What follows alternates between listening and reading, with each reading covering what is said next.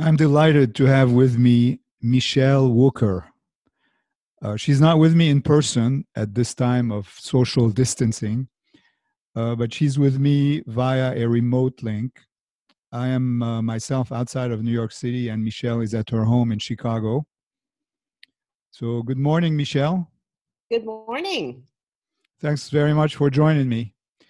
As an introduction, Michele is a thinker, she's a writer, she's a keen observer of current and corporate affairs, and a frequent keynote speaker. She is a writer, as I mentioned, and she's the author of The Gray Rhino, which was published in 2016, a book and a concept that we will discuss at length today that is very pertinent to the situation, the very unusual situation that we're going through in this country and all over the world with the coronavirus.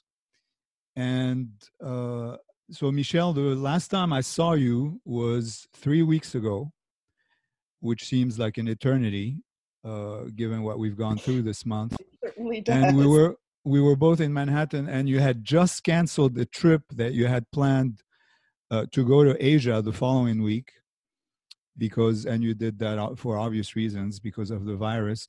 So let me ask you, do you have any idea when you will be able, or I would be able, or anyone would be able to go to Asia again or to Europe without having to worry about contracting this terrible disease?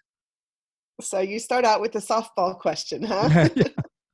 Well, it's a very good question. I have a friend who lives in Shanghai who has been a coronavirus refugee bouncing around for the last couple months. And she actually just returned to Shanghai because she feels safer there than in the US or Europe. She's, of course, in a 2-week quarantine.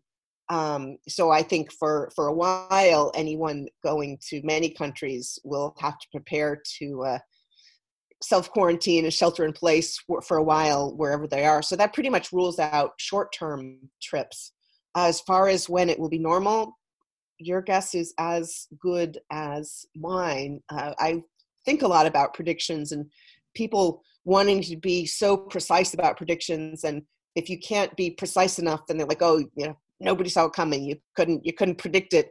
But we will at some point be able to go back to normal. And, I'm certainly hoping on it being certainly this year and fewer rather than more months. But everything is so not normal right now. It's very hard to make predictions based on the things that we thought we knew. That is so true. And you've been since the Gray Rhino came out in 2016, and I believe you started discussing this idea even earlier than that, if I'm not mistaken, a few years before that. But yeah, I came up with it in 2012 and sort of introduced it to the world in January 2013 in Davos at the annual meeting of the World Economic Forum. And so had been developing it for a while before the book came out in the US in 2016 and then in Asia in 2017. And that's when the concept really took off. And it got a lot of traction in recent years, but now with the virus, you're once again in the spotlight because you've highlighted in a way, a failure of imagination, if we want to think of it that way, in the sense that for many people, this was predictable, and yet the level of preparedness is clearly not what it should have been.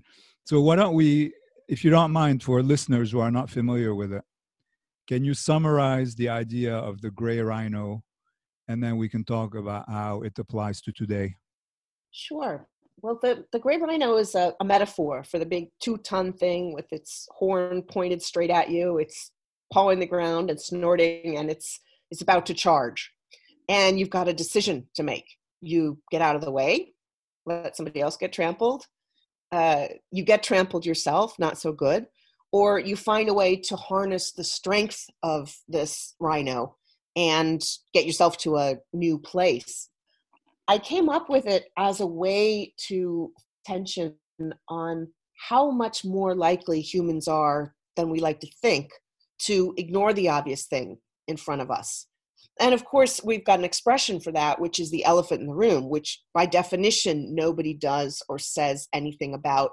And it actually normalizes that. And I didn't think that was okay. I wanted to create an emotional image and connection that emphasized the choices that we have in face of something obvious. And I also wanted to contrast it with The Black Swan, which of course came out in 2017, a book that drew attention to how much more likely we are to ignore possibilities, that we're more likely to not be able to imagine things that actually do happen. And that was a very good point. But I felt that people didn't use the concept as it had been intended, and instead just used it as a cop-out, looking in hindsight, which by definition is the only way you can see a black swan. They would say, oh, nobody could have seen it coming. I'm going to wash my hands. This is just a big cop-out. We saw that with Alan Greenspan's big piece in Foreign Affairs saying nobody could have seen the financial crisis coming. And, to be fair, nobody could have seen the particular combination of events and how they interacted and reinforced each other. But I like to say that behind every black swan is a crash of gray rhinos, crash being the zoologically correct word for a group of gray rhinos. And there were so many warnings that had been unheeded ahead of the 2008 crash that people just hadn't paid attention to. And we don't seem to have learned the lesson from that. And we've seen a very similar dynamic again with many, many warnings on both the pandemic and financial fragilities that people have brushed off, particularly in the West. Yeah, I mean, we are going to have every decade or so, maybe shorter, maybe a bit longer, something very surprising, maybe not to everyone, but to most people. And that is going to sort of throw upside down not just life in general, but the markets, corporate planning, et cetera, et cetera. I mean, from the point of view of Nassim Taleb's Black Swan, my read on it is, coming at it from the perspective of a finance professional, is the way to invest is to always have some kind of hedging in place, because something, as you said, something that you cannot predict at all may surprise you. But that's not necessarily, outside of finance, it may not be a way that somebody can live or maybe plan for corporate strategy. As a corporation, you could also hedge your financial exposure, but it's very difficult to kind of optimistically invest in a big way as a corporation if you're fearful of a sudden event that may throw it all upside down. Whereas with the Gray Rhino, if I understand you correctly, you're saying these are not things that come out completely out of the blue, but there are, and I quote you here, that are highly probable, highly impactful, and yet neglected. In other words, these are things that maybe we see on the horizon that we don't worry about because they seem far away, and yet that we should plan for accordingly. Yes, and in fact, sometimes they're not even necessarily that far away. I look over the reactions over the past several weeks to the approach of the virus, and have found very different reactions, in different cities. Being in New York a few weeks ago, it was definitely farther ahead on the freak out curve than Chicago. And I found that so many different people react differently, respond differently. There was a poll a week or two ago looking at how worried people were about the coronavirus, depending on the media that they looked at. And of course, people who watched MSNBC or read the New York Times and the usual suspects were much more worried than people who watched Fox News.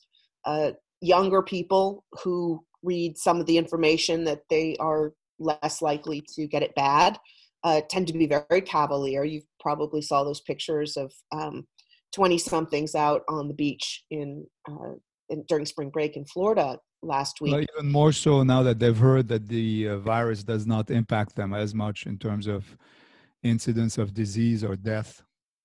Yeah. And a big part of that is also how much concern people have for each other.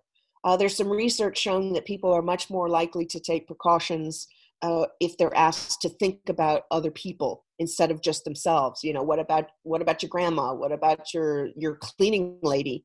And that makes a lot of sense. I mean, I remember when I was starting out as the head of a nonprofit and sort of learning fundraising by fire.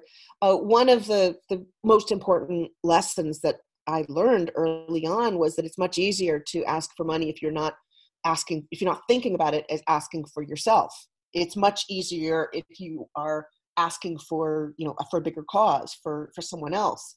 Right. And so there's actually a friend of mine, Peter Atwater, has this fantastic framework where he talks about in times of high confidence or low confidence, we've got a very different set of perspectives, whether we look at ourselves, whether it's me here now, which is what we get in times like this one, or whether it's us everywhere forever. So in a time of crisis, a lot of uncertainty, less confidence, you're more likely to look just at yourself, when in reality it takes looking at the people around you to move you to actions to prevent this thing becoming bigger and bigger and bigger. And do you think that the needle, so to speak, at a time like now, in a time of crisis, would move away from kind of the individualist mindset and more to more of a we're all in this together and the only way to get out of it is together? I think or you don't see that happening already in the I see society? some of it happening. I see a huge variation in reactions. And, as you know, behavioral economics has become very, very big over the past decade or so, looking at the human biases that shape our behavior, that in ways that may seem irrational, but have this sort of internal logic. And the newer wave of research is showing that not everybody exhibits these biases in the same ways. And so I see that, it depends on the kind of information people are getting. It also depends on time. Over the past couple of weeks, I've seen a few friends on Facebook get diagnosed with the virus. And, luckily they're fine and they're sort of on the other side of it now, but documenting it. I've seen friends with autoimmune conditions and, compromised health. I mean, I have asthma, I have celiac disease, I have other autoimmune stuff. So I'm part of that, but I have friends who are in much, much tougher positions. And they have been posting saying, hey, don't just think about yourself, think about me. And then the past few days, I'm seeing aunts, uncles, elderly relatives. I'm a big fan of Manu Dibango, who just passed away from complications from the disease, a global musical treasure. So I think the more we see people, the more people we see, and the closer they are to us emotionally, the more worried we get, and the more likely we are to take action. So I think you're going to see a set of waves in coming days as things get scarier and scarier of people taking this more seriously, and too many people are not there yet. Right. I mean, the best thing we can do for each other now is just to stay away from each other, which is kind of a contradiction. After 9/11, we at least could, figuratively at least huddle together, whereas now we have to do the opposite. But that's also effective as a kind of a collective contribution to the improvement of everyone's situation. Absolutely. And paradoxically, I found I've been in touch with more and more friends over the last couple of weeks than I had been in a long time. When I moved to Chicago 5 years, I made a point of regularly reaching out to my usual folks, since I was in a new city and didn't have my tribe yet. But I've been in touch with so many people, some of it just serendipitously, but also part of a conscious effort. I mean, I think there's there's an imperative right now to reach out to the people we know, because to be honest, we don't know if we're going to continue to have the chance, Right. particularly all my friends in New York City. Well, I'm glad you brought that up because first of all, we're also thankful for social media, right, and the internet, because no one can imagine how much more difficult this all would be if we did not have the way to work from home or to communicate with each other or social media or any of those things. So, but your point about being back in touch with some friends that maybe you hadn't talked to in a while, that's true for me also. I guess it's making people kind of think of seizing this opportunity to reconnect, which is a good thing. So are we in agreement that you believe that in terms of the virus, that this was something that was predictable? I mean, some people have predicted it. There's the well-known Bill Gates interview or TED Talk, I believe it was. Other people have said the same, that this was only a matter of time. We had other episodes with SARS, with avian flu, other things like that. So your view was that this was predictable not only in its incidence, but also perhaps even in its scale, because those others were a lot smaller than this one. Absolutely. And we obviously didn't know the timing. There are a lot of things we know are going to happen. We don't know the particular timing. It's why we've got basements and tornado alarm systems in the Midwest. But even more recently, in the piece I did in the Washington Post last week, I linked to a couple of these, and including the World Health Organization. Other groups have done reports in the past year, saying, hey, there's a major public health crisis coming. Pandemic is a huge threat. Globalization makes it more likely to spread.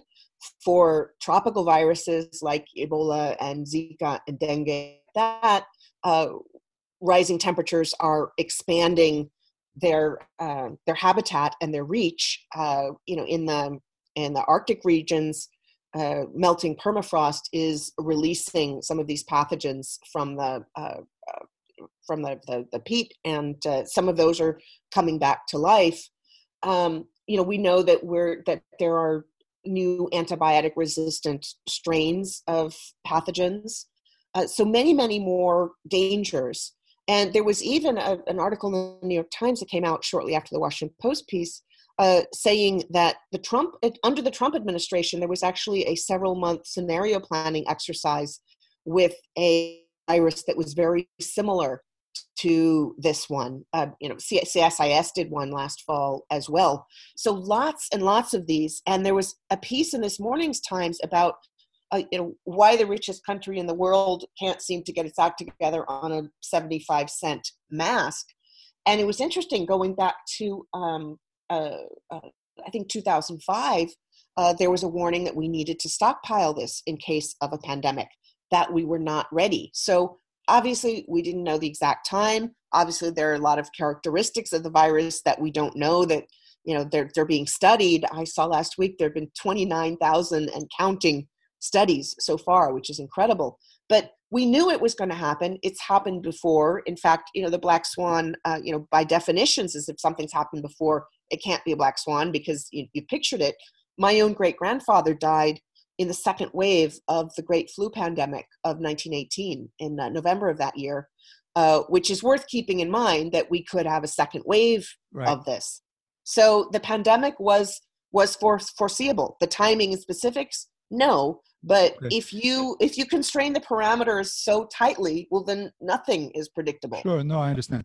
I mean, to someone who would say, you know what, it hasn't happened in 102 years.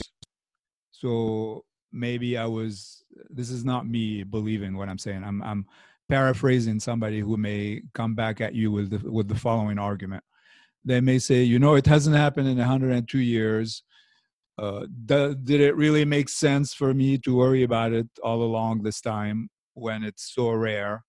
And if I hear you correctly, your answer to this is that what's different now is, number one, is globalization. So more travel, more sharing of everything between one country and another, including mostly good things, but unfortunately viruses as well. And secondly, what you brought up, which is the warming, which also is a catalyst to some of these viruses spreading. So that's your answer to why now, not just now, as in today, but in other words, in this period of time, this would be happening as opposed to, let's say, 30 or 40 years ago. Absolutely. And there have been flu pandemics. In fact, I remember stories, from my mom when she was pregnant with me. There was I think it was the Hong Kong flu that year, and there was something 10 years before that. So, we've had scares, and I remember in the 2009 H1N1, I was supposed to speak at a conference in Mexico that got postponed because of it. And, we don't need to be necessarily worrying every day, because, if you worried every day about every single possible thing that could happen, no matter how likely, you would just short circuit and shut down.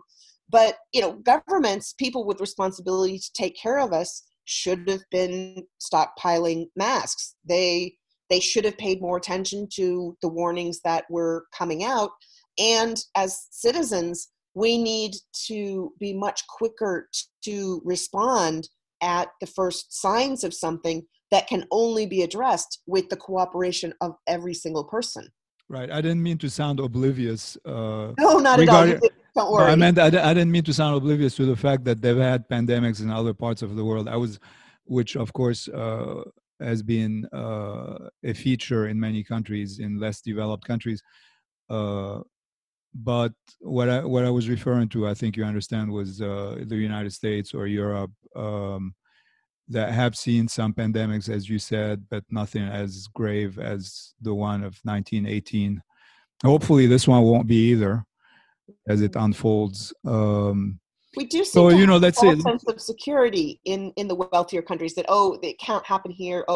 It's a sure. problem for the other country. And, kind of focusing your attention on the fact that it's happening in another country is a way of mentally distancing it.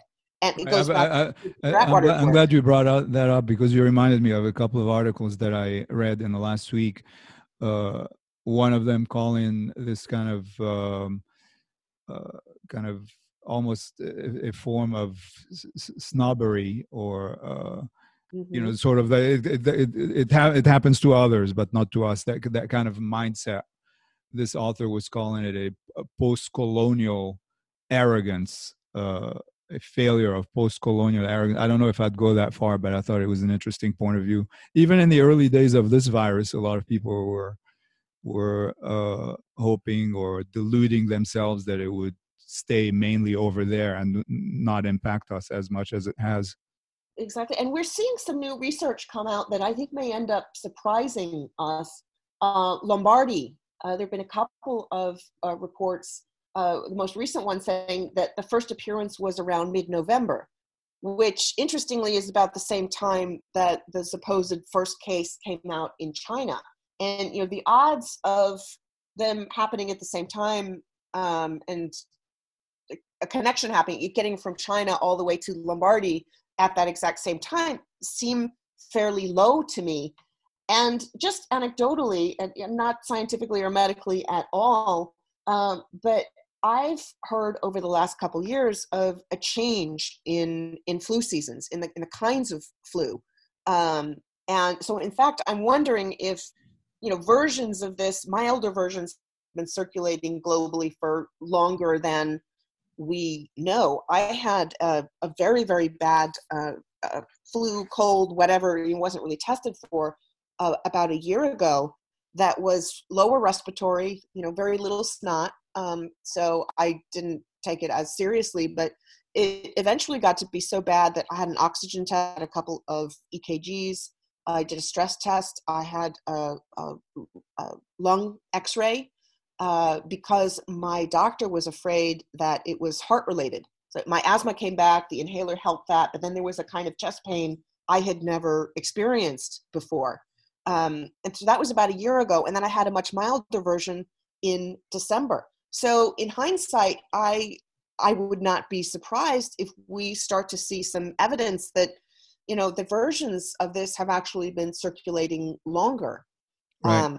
Again, not medical, not scientific. No, but I get it. I mean, the point you're making is there's a lot of stuff out there that we're not aware of, and that we only become aware of when it reaches a certain critical size or affects a population of a critical size. Well, you sound good now, so I'm glad you're healthy. I Thank you. wish you the best going forward. I just have regular seasonal allergies, which always seem to arrive about 2 weeks before the buds do on the trees. I guess it's from the winds bringing the pollen up from the south. And I'm like, seriously, seasonal allergies? Can't you just shelter at home this year? You're non-essential. You're just making a bad situation worse. Exactly. Allergies go Superfluous. away. Exactly. So let's say somebody had come to you a year or two ago and said, we see this coming, not specifically this virus, of course, because they wouldn't know, but something, whether it's something closer to Ebola or whatever it is, a pandemic, a health crisis. And they had come and said to you, we want to increase our level of preparedness, right? Because that's what the whole idea of the Gray Rhino is. Absolutely. If you think that something's coming, be readier to face it rather than kind of be caught off guard. So, hindsight being of great help, how would we ideally have been readier for this? I mean, would we ever stockpile a sufficient number of respirators? Would we have 5 or 10 times the number of ICU beds that we have? Does any of that make sense when these diseases are so rare, in fact? Well, it's hard to say what stockpiling, quote unquote, enough would be, but, masks is a pretty easy thing. The other part is not even just looking back a year or two, but looking back over the past few months. As the numbers started to become clear, we should have kicked in production quite a while ago. But it's part of a bigger conversation about healthcare access. So many people, particularly in the United States, where we've got most expensive care in the world and, to put it politely, not the best outcomes. There's so little spare capacity in the healthcare system. There's a lot of preventive stuff that is not being done that should. That's important. Changing the healthcare system so that people aren't likely to go bankrupt because of an illness. I'm sure you've seen the Fed study from a year or two ago saying that 40% of Americans would struggle to handle a $400 emergency expense. Well, this is going to cost a lot more than $400 Right. to people. Creating more support in the system for people who are vulnerable to those shocks. And then in terms of workforce, we're seeing all of a sudden this giant light bulb going on over people's heads about remote working and how many meetings we can have that we don't really need to be in person, traveling all over the place for. We've seen these sort of wellness fatty websites and some conversations. You kind of get the sense that they're not entirely serious. People just think it's a way to make money. But the truth is, in a system where so many workers are stretched so far, who have so much stress in their lives, that makes them more vulnerable to this sort of thing. It makes them more vulnerable to sorts of shocks. It means that they're not there to be able to give their children as much guidance as they need.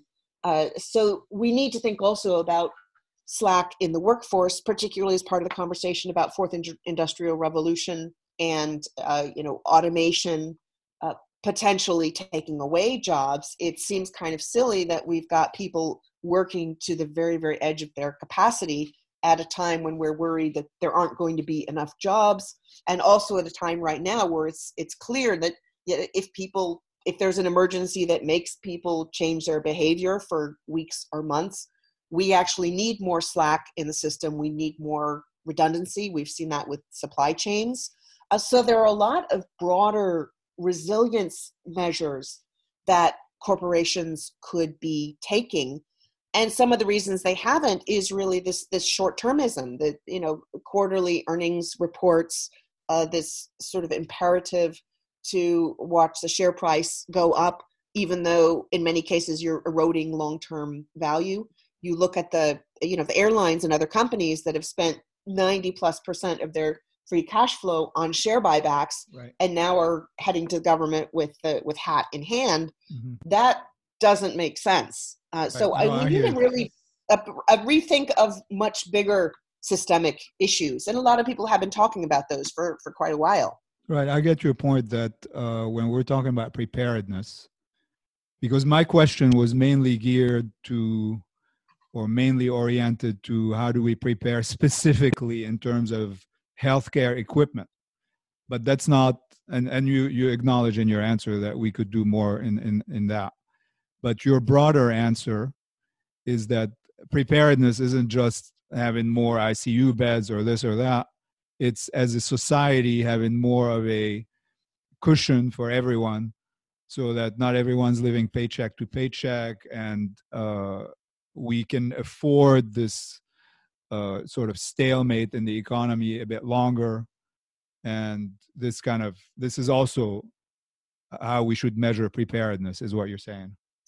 Absolutely. And there's another aspect of that I've been giving a lot of thought to lately, partly because, I do have my own small business, and, looking at a lot of these measures for providing help, a lot of them go to, big companies, and it's much harder to provide support for the gig economy workers, who are, last time I checked, I don't know, 36% of the US economy, and I'm sure it's much higher than then. It's quickly going towards 50%. You look at the model under which corporations have generally been the ones providing the safety net, the health insurance, the life insurance, the whole set of logistical supports for doing certain kinds of business. But at the same time, they are moving to more and more gig workers. But the employees are the ones who are getting health insurance, and we've seen this debate in California over people trying to force companies to treat gig workers as full-time workers.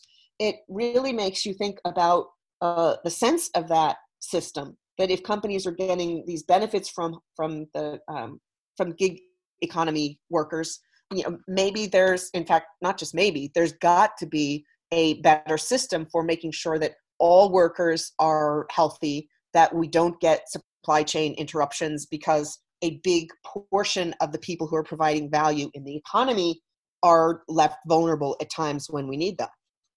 Right. I mean, so we're in a bit of a catch-22 now, because on the one hand, we are asked to stay home, and as a result, large sections of the economy are shut down, or very much slowed down, if not shut down. So that's on the one hand. Excuse me. On the other hand, you have a very large percentage of people who are living paycheck to paycheck and can't afford to stay home because they need to continue earning their incomes. And so we're in this catch-22 where we have, on the one hand, we don't want to do something foolish and reopen everything too soon, and then the virus would spread like crazy. But on the other hand, if we keep it shut down for too long, as the president mentioned, and he's not the only one, that we end up having other issues with that could also lead to death in the population. It's what Professor Angus Deaton of Princeton has called the death of despair, which is a phenomenon that he identified that's been going on for years. That's kind of a pandemic of suicide, of death from alcohol consumption, opioids, you name it. And at least in theory, we could see a surge in these deaths of despair if things get really bad for people who are financially strapped. So we're kind of, the fact that we don't have that slack, that cushion that would allow people to be home another month or 2 months without it being a kind of almost like a existential or a financially extremely tight situation for them. that in a way has caused us to have to make this very difficult choice that we're facing literally today and yesterday. It's interesting. People have a very hard time with counterfactuals. And I made this point when, writing about the Argentine financial crisis, which was part of the inspiration for the Gray Rhino, which is that, there was a proposal 9 months ahead to reduce, to take a 30% haircut, to write off 30% of the debt. And bankers didn't want to do that. And of course, they were having a hard time realizing that if they didn't do the 30%, it would be much more down the road, as it certainly happened to be. And so people have a hard time, and rightfully so, it's very human, I'm not criticizing them at all, for saying, hey, I need to feed my family this month. I need to pay my rent. I need to pay my mortgage. If I don't work, that I can't do this. And so it's a very concrete thing. But the bigger counterfactual that the epidemiologists have been showing us is that, if we don't do this now, this could be a matter of several months instead of several weeks. And the president's point about the economy being fragile and needing people to participate is a valid one. But then, why do we have a huge slush fund going to corporations without conditions on, this money needs to be used to make sure you continue to pay your workers? Why isn't more of that package going directly to those people who are so vulnerable? Some of it has to do with bigger policy questions that people have been asking for a long time. Byron Wien has come out, was a few years ago, came out and said that at least 75% of quantitative easing was just going into stock market prices, into this huge stock market bubble, which it was a vulnerability that the pandemic hit, and we've got basically a double shock. And many people have been asking, and including me, I asked at a Fed conference, okay, what can we do to be sure that more of the stimulus goes into the real economy and the people who are actually going to be spending money, which will trickle up to the corporations? And the answer is always, in Fed speak, something along the lines of, oh, we don't have the right transmission mechanism. This is all we're able to do. So I think we need a much bigger rethink. First of all, the Fed has been leaned on so heavily because it's been pretty much the only institution that's had the leeway to do much of anything because Congress has been so dysfunctional. We need to really rethink that, and that needs to be part of the conversations we're having now about the Gray Rhinos that are coming in future months as a result of this double shock of the pandemic and the market crash. Right. So I want to talk to you about this in a second, about what's coming next. But in terms of the actual intervention of the Fed, the whole trickle down idea, which was in vogue for a long time, less and less so in the last 10 years, perhaps, since the financial crisis.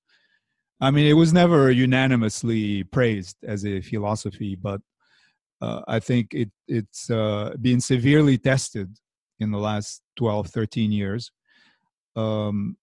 I guess the best thing we can say about it is that it's trickled down, but not nearly enough, if you want to be kind to it. Do you agree with that? It absolutely, it got stuck in the stock market and the, among the super rich. And there's a lot of studies showing that in times of economic stress, if you want to increase consumption and get the economy going, keeping earnings up, keeping companies going, then you need to get money to the people who are more likely to spend it. The people who are going to put off getting a new refrigerator or new clothes or going to school or things like that because they don't have the money. And that money is going to trickle up to the corporations too. It's going to help GDP. It's going to keep the economy buzzing along.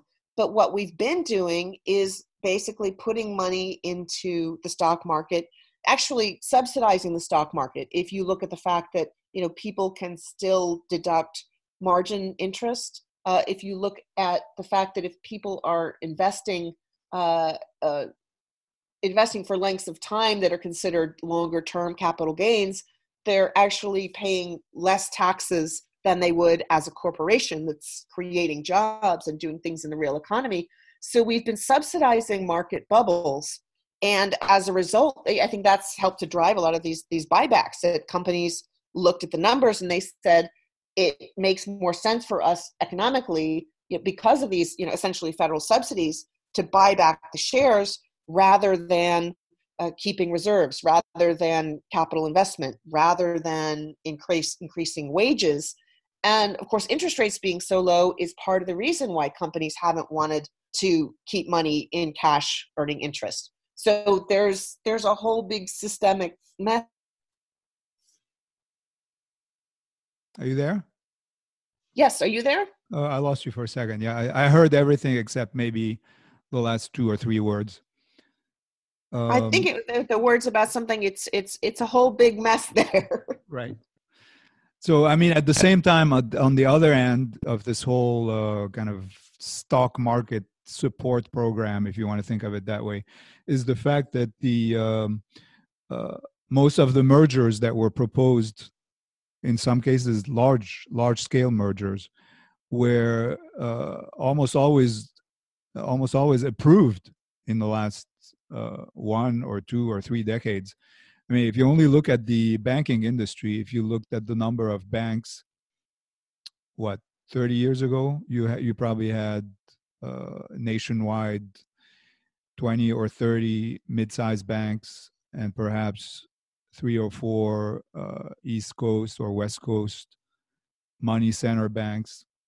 And now you have, after a series of mergers over the years, just mainly these 4 or 5 giants and a number of small, less present, less impactful regionals. And this has happened in a number of industries.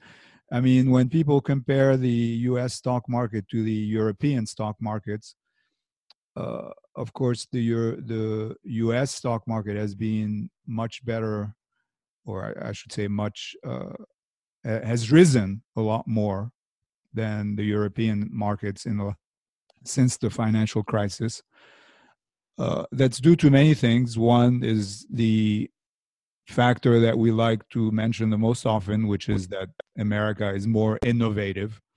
But that's not the only factor. The other factor that people don't speak about, well, one is, as you mentioned, are the share buybacks, but another also important factor is the fact that we've had many more mergers here. And so the fact that there is more consolidation, it means more profitability for these companies. Although interesting, you bring up mergers and acquisitions. A lot of the research shows that a much larger number of mergers and acquisitions than you might think disappoint, to put it politely. That in many cases, they actually destroy value rather than creating value. And it's fascinating to see what's happened with banks, because supposedly after 2008, 2009, regulators wanted to reduce this quote unquote too big to fail problem. And what do we get? Even bigger, even more bigger, too big, even more too bigger to fail. Whatever happened to that idea of breaking up whatever happened to, if you're too big to fail, you're too big? Yeah, something like that. That was, yeah, maybe I'm botching it, but something to the effect that they should not remain at the size that they were following the financial crisis. When I look in your book, I see you had different stages of dealing with a gray rhino. And so maybe I missed 1 or 2. In that case, please bear with me. But you mentioned denial, muddling, diagnosing, panic, action. So are we in panic now, or where are we presently, in your opinion? Well, what's interesting is it's very different for different people and for different countries. And a lot of the work I'm doing right now is looking at why different countries, different people, different organizations respond differently. You've certainly got some people who are very much in the diagnosing and testing phase. What can we do to develop a vaccine faster? What are the relative benefits of the Korean approach versus the US approach? Not enough people are in the panic mode, frankly, and panic is really a double-edged sword. It's the time when people are most likely to do something, but they're also most likely to do the wrong thing. So really what you want to do is get out of denial as quickly as you can. The muddling stage is when you accept that there's a problem, but you're coming up with 47 reasons why you can't do something about it. You want to get out of that as fast as you can. Go into diagnosing. Instead of, here's the 47 reasons why I can't do something to fix this problem, flip that to who needs to do what? How do I get them to do what? How do I get the resources? What's the game plan to make this happen? Once you've got that plan, ideally you've got it pulled together before the panic stage so that you can shove it in people's faces so that they have a way to make the right decisions. One of the biggest examples is huge tax cuts during boom times, stimulus during boom times, when belt tightening would be making more sense, and then people start austerity as you're sliding into a recession, and that of course makes the recession worse. So a lot of our policy behaviors are making the highs higher and the lows lower, which is great for people who are trading volatility, but not so great for everyone else, for businesses that are looking at long-term planning. And action, you generally find some early adopters. You find a few people, these sort of mavericks who start acting before other people. And the question is, how do you find those people? How do you amplify what they're doing? How do you bring more people along to the action part of the curve? And then how do you track it? How effective are the steps that you're taking? Do you need to tweak them a bit? Do you need to try other strategies that are more effective? And of course, not everybody gets to the action stage. You've seen companies go bankrupt because they never got there. They got trampled. But the framework is actually very useful for looking at where different stakeholders are in the process of responding to the risk at hand. And once you understand where they are, you can come up with strategies that are appropriate to each stage to get them to move to a more proactive and more helpful place. I think really the next stage in risk management that we're going to see is more focus on behaviors and actions. After the last financial crisis, you see this huge boom in risk management solutions to help you track all of the different risks, to assign probabilities, which are just probabilities. And people sometimes put too much faith in a number that may have been derived from, pulled straight out of the air. But there's not enough, there hasn't been enough attention to, what are the organizational structures? What are the decision-making structures? How do you set up your board?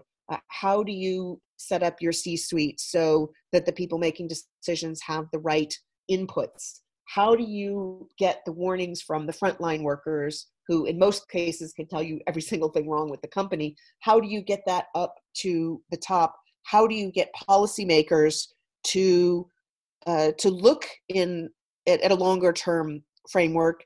And how do citizens hold them accountable? I think we're going to see a lot more attention to that. I've seen so much outrage at, why is it taking weeks and weeks and months to respond to this when other countries got their act together? People have been complaining about buybacks for a long time, and people are very angry that those same companies now want a federal handout. So it really requires a shift in attitude from letting policymakers off the hook by saying, oh, that was a black swan, nobody could have seen it coming, and instead saying, hey, what's the Gray Rhino? What are they doing to deal with it? And if they're not, let's bring in somebody who can. Right. So going back to what you mentioned earlier, I mean, you did say, we'll get past this coronavirus, but we don't know how long it's going to take. You mentioned the possibility of a second wave. Any other gray rhinos that maybe not directly related to this that you worry about? Looking, I mean, other than climate change, which everyone is aware of, although not everyone's buying into, but or maybe you do want to talk about climate change. That's fine. I don't want to. Well, I can talk briefly, but for quite a while, it's been a sort of triad of gray rhinos that have worried me. One, climate change, which last year we saw a lot of central banks warn could be the catalyst for a financial crisis. A lot of insurance companies are undercapitalized compared to the predictions that we're getting for more extreme weather, natural disasters, damage, and supply chain shocks and things like that. Inequality. That is a huge drag on the economy, as we talked about before. If you're doing stimulus and it's just going into people's broker accounts and not into buying products and hiring people and keeping the economy humming, that house of cards is going to fall in on itself, and it's going to combine with even more political and social instability than we've had so far. And then the third leg really is the short-sighted monetary policies, the financial fragilities, the unwillingness to look at asset bubbles. Well, one of them just deflated entirely, maybe not entirely, but a significant part of it. So it's really how these three things interact with each other, climate change, inequality, and financial fragilities. For the past 5 years, though, I've been doing an annual meta-analysis where I look at, I think it was at least 50 lists this year, but top risks, predictions, outlooks, forecasts. Sometimes they're ranked, sometimes they're not. Some of them come from political risk people, some from economic risk people, some are global, some are not. But I basically look at a whole compendium of lists, what keeps people up at night for the coming year, and pull together really a compilation of those. And it's partly so that in the future, we don't go back and say, oh, hey, nobody saw this coming. And I can say, well, hey, here are all of these big firms, these respected analysts who are saying, yes, yes, yes, these things are coming. So those, this year, I actually just did 5. Economic financial fragilities is at the very top of the list. Number 2 is political uncertainty, both within countries and on the geopolitical level. So I think you get weakness and you get chest thumping and warmongering. Climate change is the third one. The fourth one is cyber and digital risk. And the last one is supply chain risks. So those change from year to year, and it's very, very interesting to see that there's some countries that pay much more attention to some and others not so much.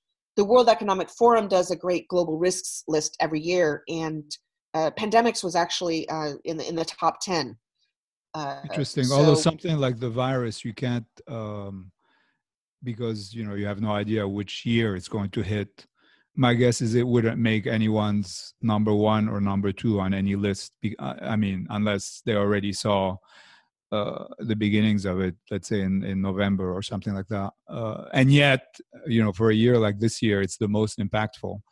So it's something that's predictable, perhaps on a 5-10 year basis, as a very, very real threat, but maybe not something that, unless you see signs of it, that you would put in the top 3 of your worries in any given year.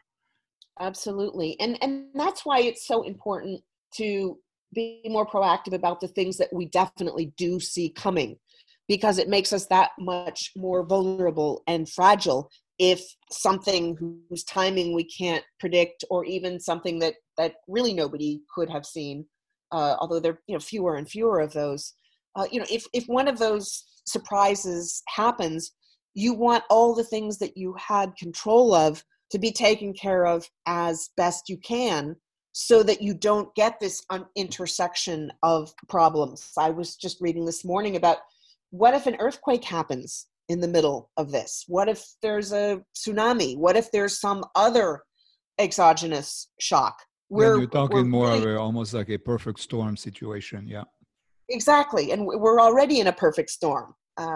So those things are very worrisome, because particularly in the West, I actually find that in Asia, people do tend to be more proactive, more worried about these things, and have more confidence and expectations that their government is going to do something about it, even though it might not be perfect, even though it might be too late. But there's a lot more awareness of this, and I think that's why the Gray Rhino really caught on in a big way in Asia first.